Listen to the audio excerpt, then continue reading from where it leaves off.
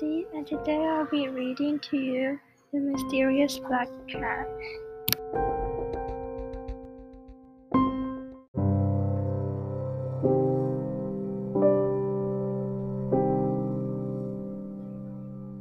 One dark and stormy night, an old man with bearded named Ellen moved into his little house next door. After a story, a ghost lives in the house. And sometimes the ghost was out there pouring eyes looking at them. No one had been brave enough to look inside, but Ellen was. Beside the house, there was a black cat. In the same place, the black cat was the so-called ghost I've been talking about. So Ellen believed there was nothing to worry about. But then, on the next day, when Ellen woke up, she found the same black cat laying dead next to her, with a note that said, "Sorry, drunk ghost."